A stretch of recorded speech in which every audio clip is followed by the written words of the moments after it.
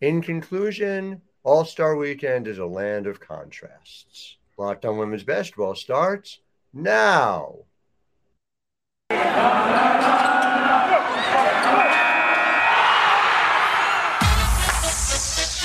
are Locked On Women's Basketball, your daily podcast on women's basketball. Part of the Locked On Podcast Network, your team every day.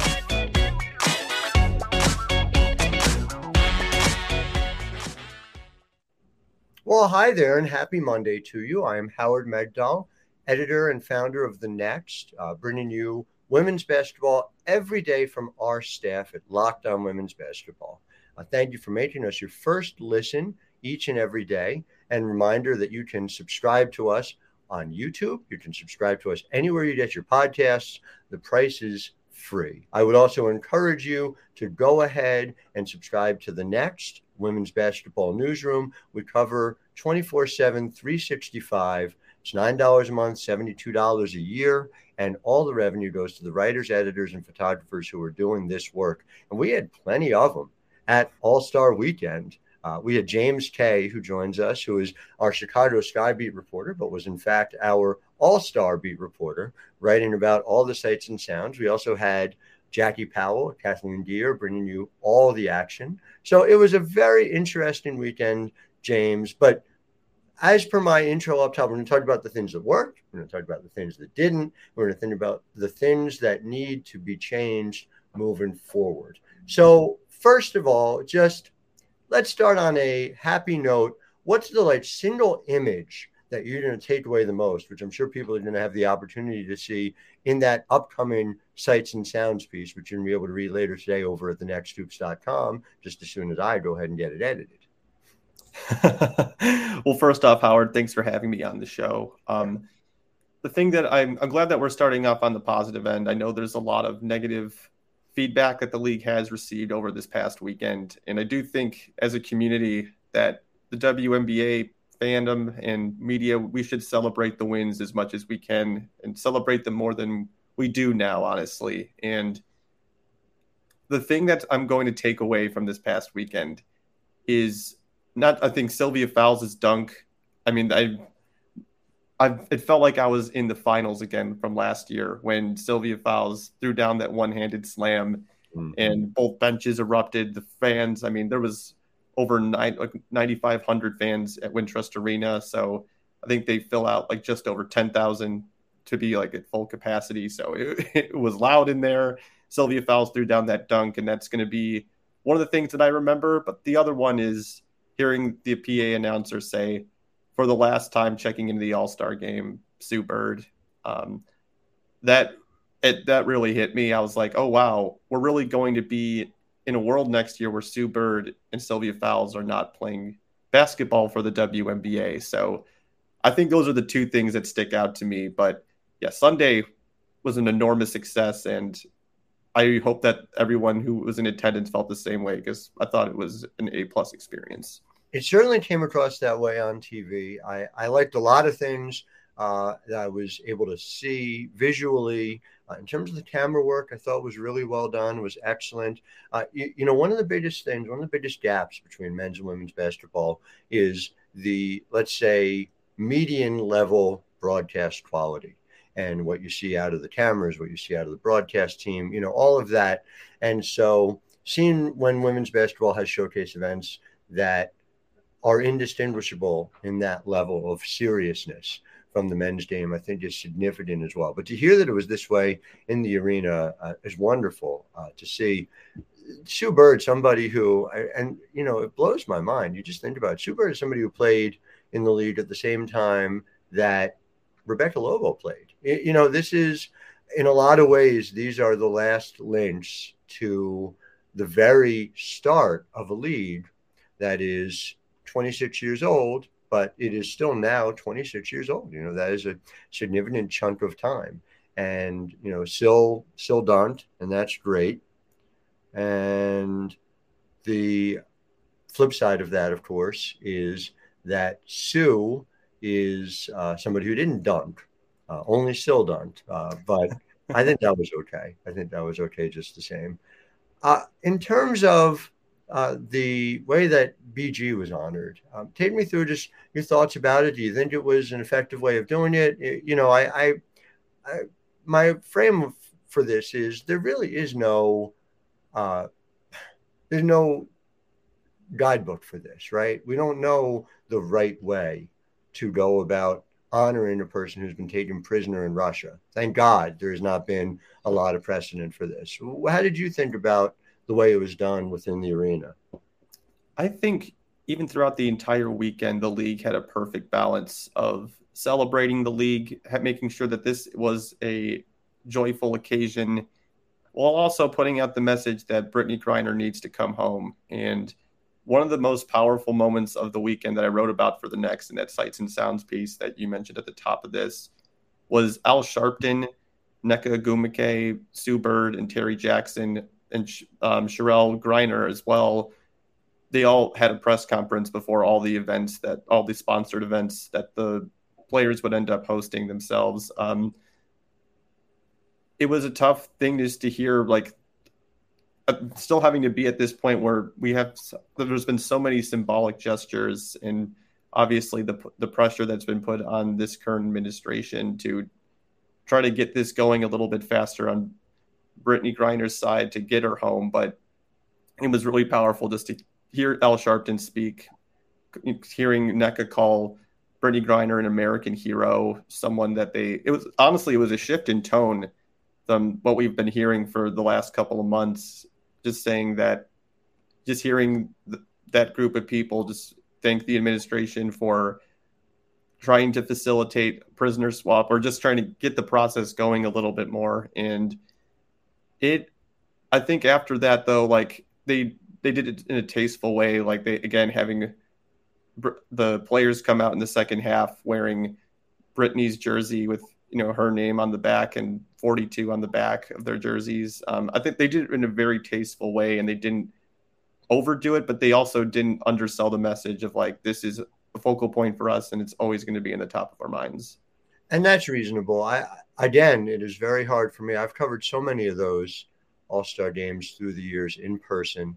I remember the first All-Star game I covered was actually 2015, and encountering Brittney Griner in Mohegan Sun, just walking around, and she was just a big smile on her face, just having the time of her life. And it wouldn't have occurred to, I think, any of us that this is what you'd be looking at in 2022. So it's a somber tone to it. I'm encouraged that Bill Richardson is being specially designated as an envoy to go over there. I hope that is something that leads to a positive outcome.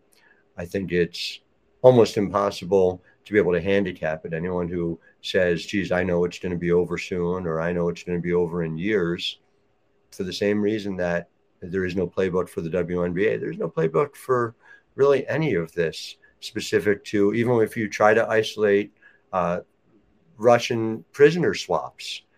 Most of those happened before the invasion of Ukraine. So I just think there's continued efforts to highlight it. We're certainly going to cover it, here at the podcast and at the Next, every bit of news there is. And I think beyond that, it's just as a human to simply hope against hope that this all comes to pass. So I agree. And it was mixed in well. I didn't feel like it took away from the celebratory tone, but it didn't feel discordant, at least from a distance, with the celebratory tone. So I was happy about that. In terms of the overall celebration itself, and again, on the second half of this show, we're going to get into some things that didn't work, specifically on All-Star Saturday. But you left there feeling what about the league when you walked away after Sunday?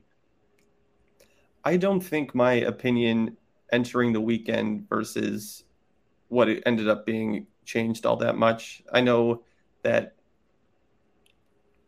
there are media people, media members, that have struggled to cover the league, and that there's all these different things that get in the way of covering the league sometimes that, we experienced at the All-Star game, or I should say during All-Star game weekend.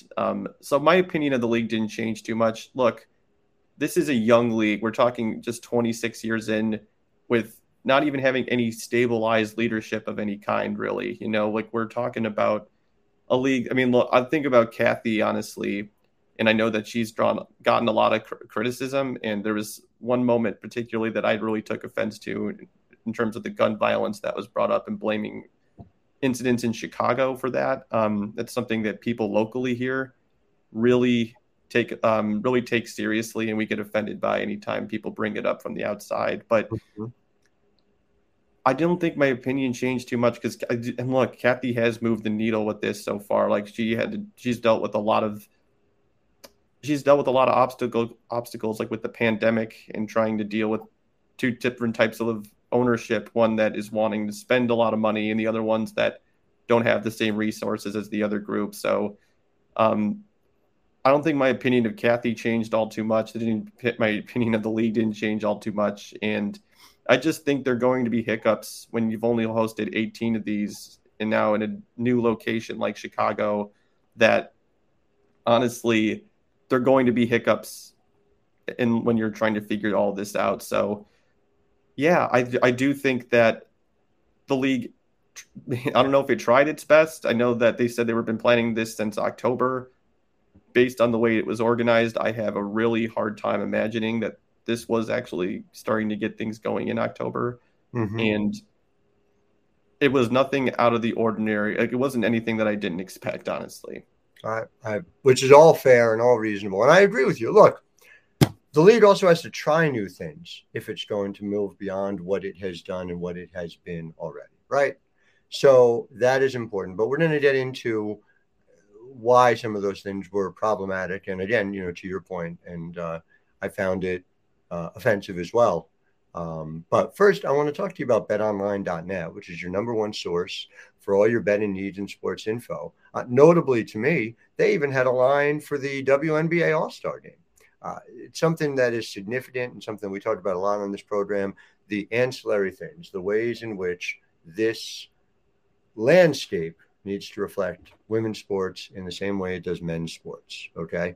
And so BetOnline does it. So I feel comfortable saying it's for all your sports needs, right? It's the best spot for your sports scores, podcasts, and news this offseason. BetOnline.net is the fastest and easiest way to check in on all your favorite sports. So head to the website today or use your mobile device to learn more about the trends in action.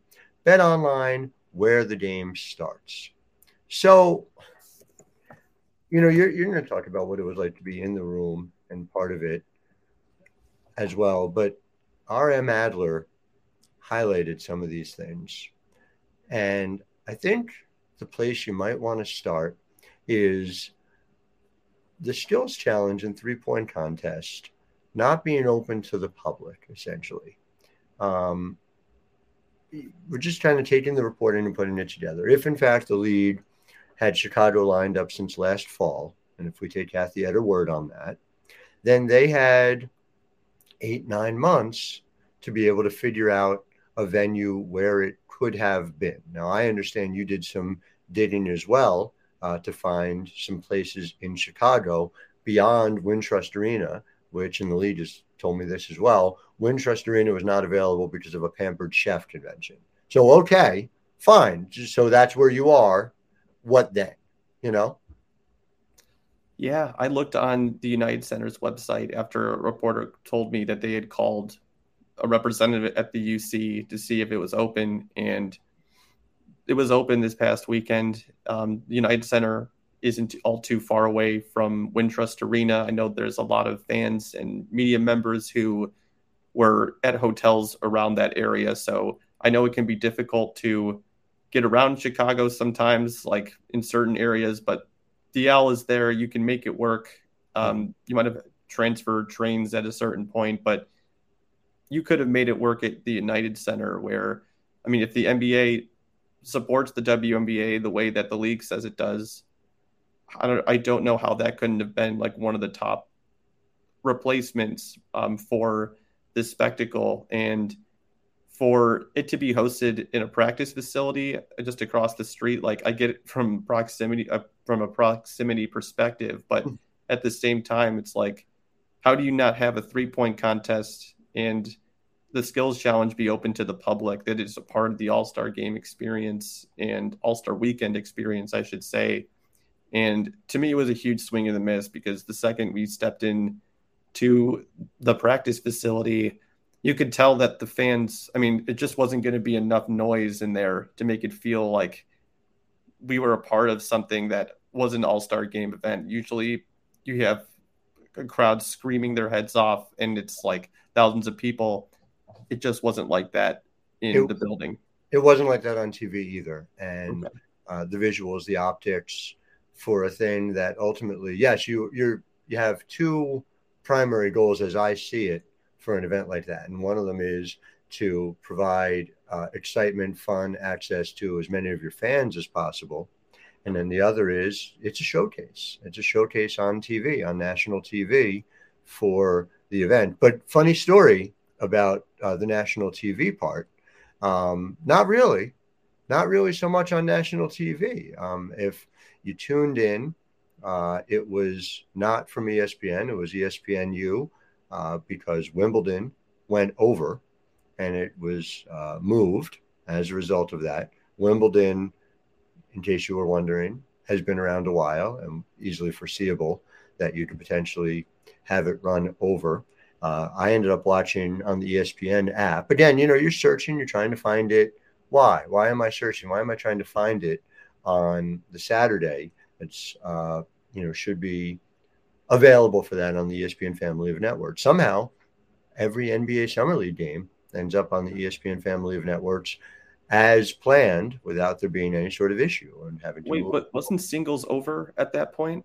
It eventually, as I understand it, and so I didn't end up watching it on ESPN, but other people in our newsroom did.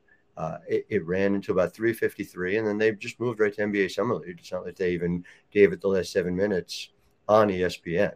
So, there were further complaints that the league didn't stream it on the WNBA app.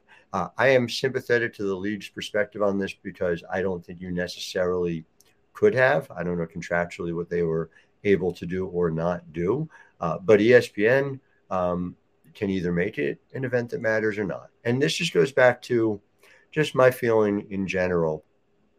You and I am an old in a way that you are not, but I think even you can remember a time where NBA Summer League was a thing that really didn't matter to very many people. It was this hyper insider event. Maybe you'd get some streams, maybe you'd see an occasional thing.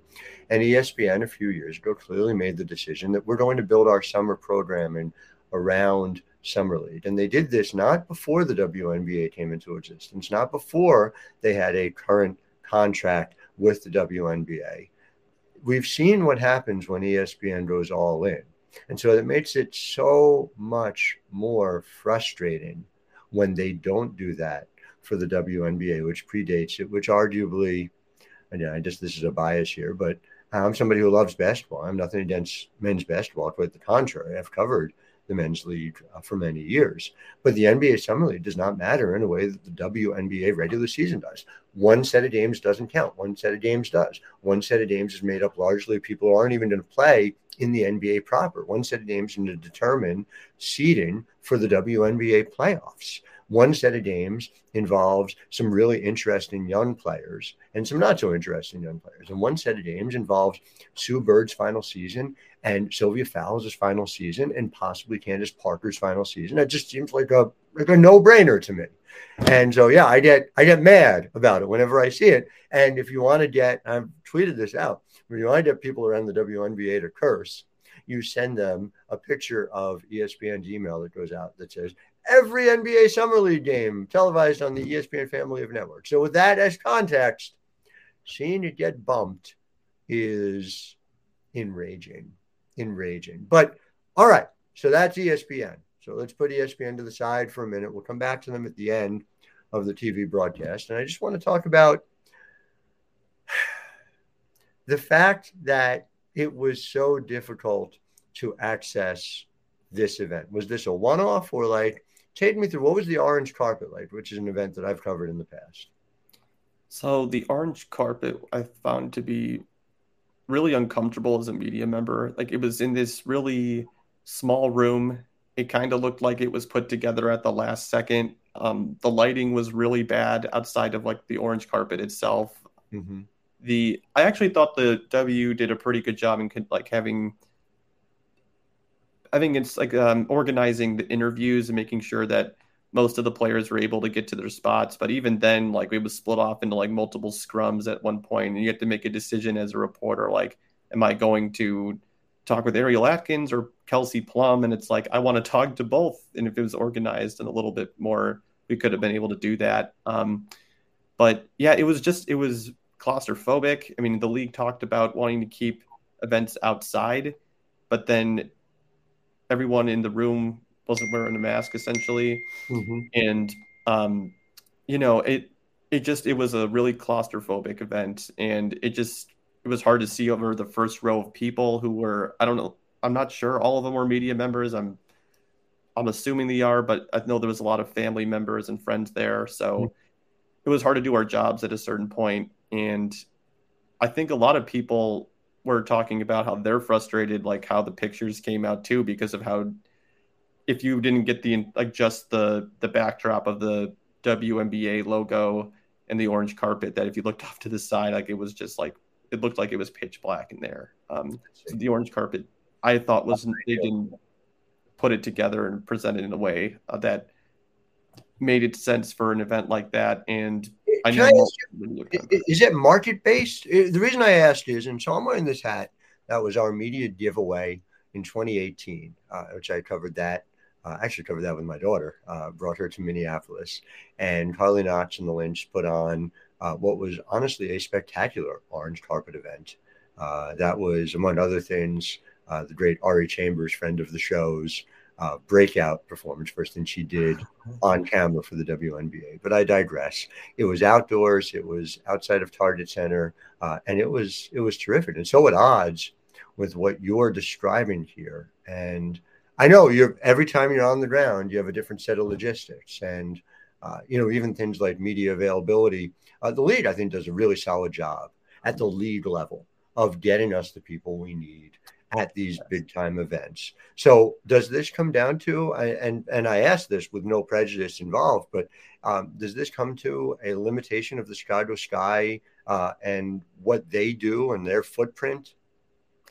I don't think that this was an issue with the Chicago Sky this weekend, honestly. The league really took the reins on this one, and I know that the Sky helped out. They were asked to help out on the PR side, but they're already not, like their PR person is already away from the team right now, and they're doing a lot of things they're just trying to figure things out right now on that side of things. So I don't blame them at all. I think they're doing actually a tremendous job this year, and I do think this does come down to the league more than it comes down to the Sky by a lot.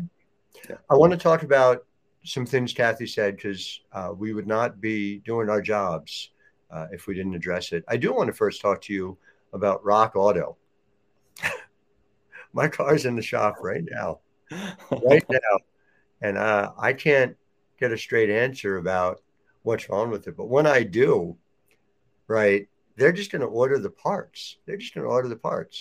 Well, if you go to rockauto.com, and you can save on the markup, you can save on everything by getting the parts that you need, because they'll tell you situation by situation and car by car exactly what you need. It's a family business serving do-it-yourselfers for over 20 years, and they're reliably low prices for every customer. So go to rockauto.com right now and see all the parts available for your car or truck. Right, locked on in their How Did You Hear About Us box, so they know we sent you. When you see me at New York Liberty versus Las Vegas Aces this week, thank Rock Auto. Amazing selection, reliably low prices, all the parts your car will ever need. Fingers crossed, James. rockauto.com. I just am going to point this out. I'm just going to read this if I can. There was a Chance the Rapper concert. It was not open to fans. This is the quote.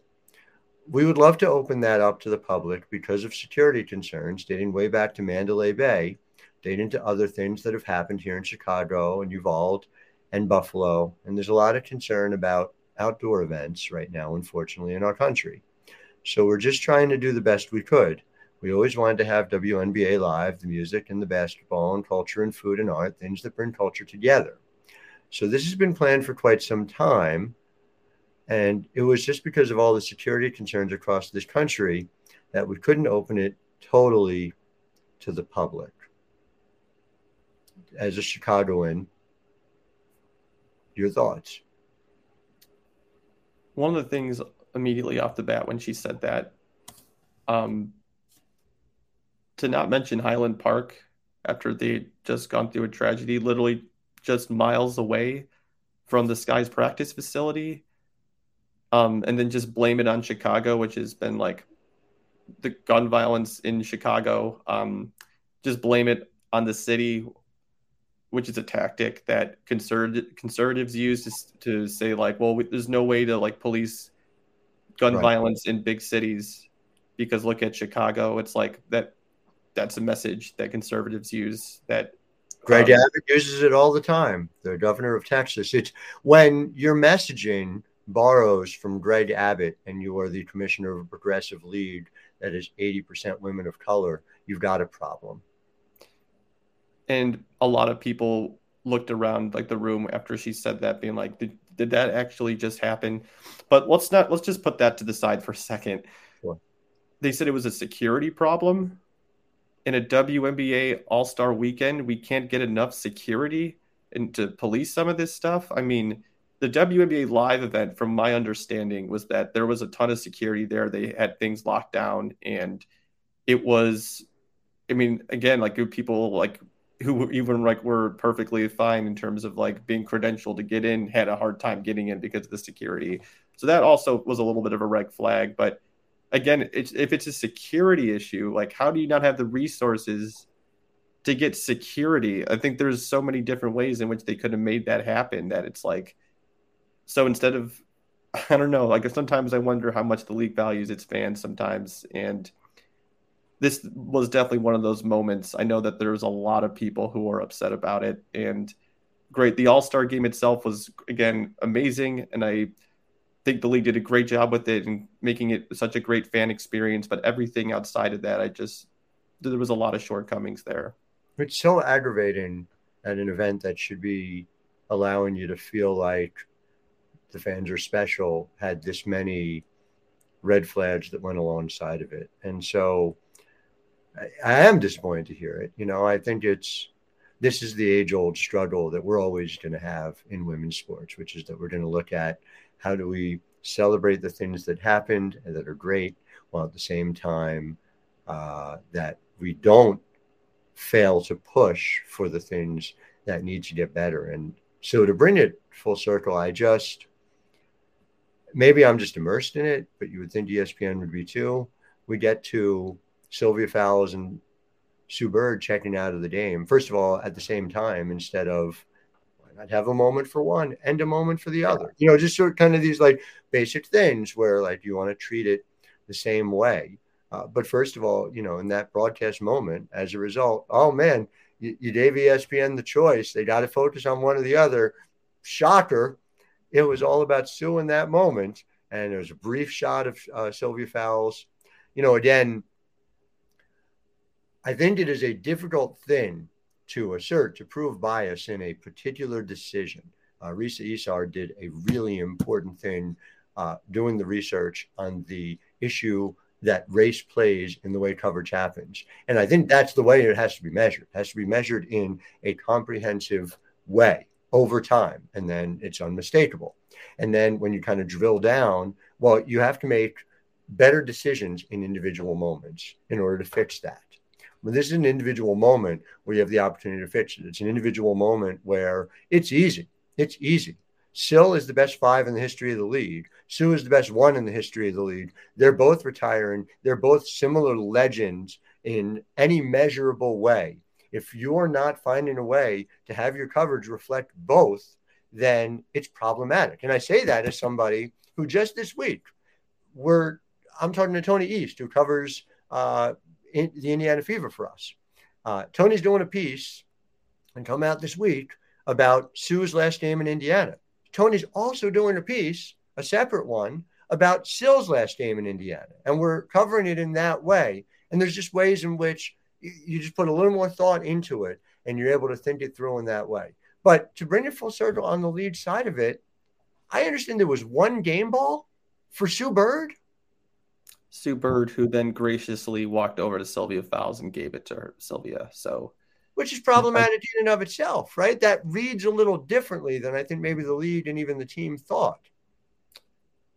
That's the thing. I wonder how conscious the league is sometimes when it comes to these issues. We see, I don't know, the players talk about it over and over and over again. And honestly, it gets to a point where it feels redundant, even though it's not, because it's still an issue and it's the same message that falls on deaf ears.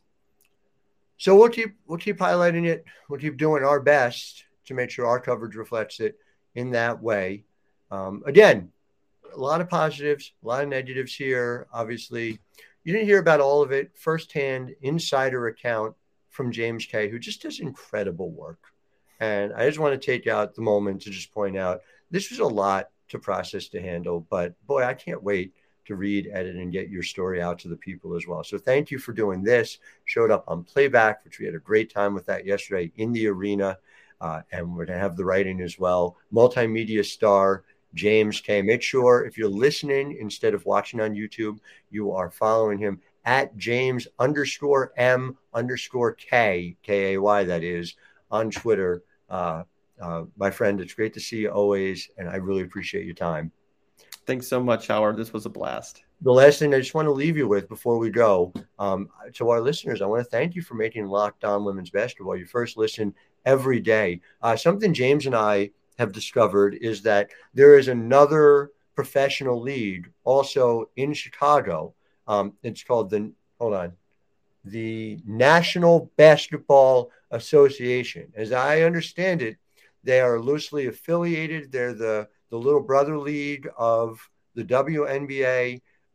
James, did you know the United Center, which was empty, is not going to be empty this fall? There's going to be a team called, forgive me, the Chicago Bulls, who are going to play there as well. After our last podcast, I had to look it up and see who these Chicago Bulls were. And yeah, they're going to be playing this fall at the United Center. I'd love to see a slice of that go to the W.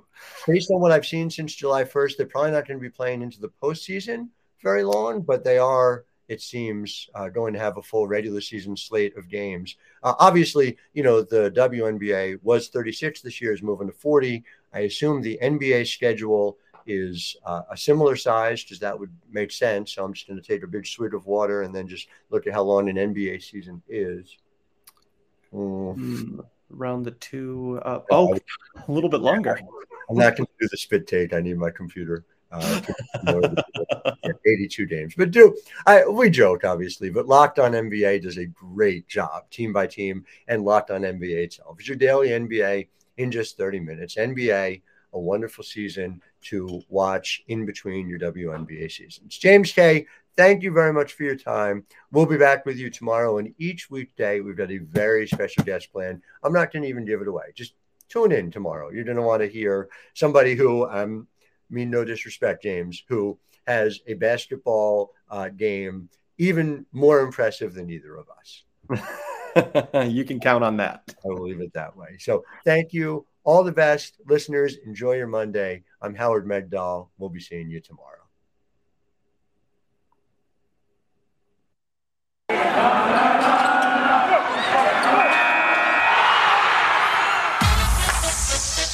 You are Locked On Women's Basketball, your daily podcast on women's basketball. Part of the Locked On Podcast Network, your team every day.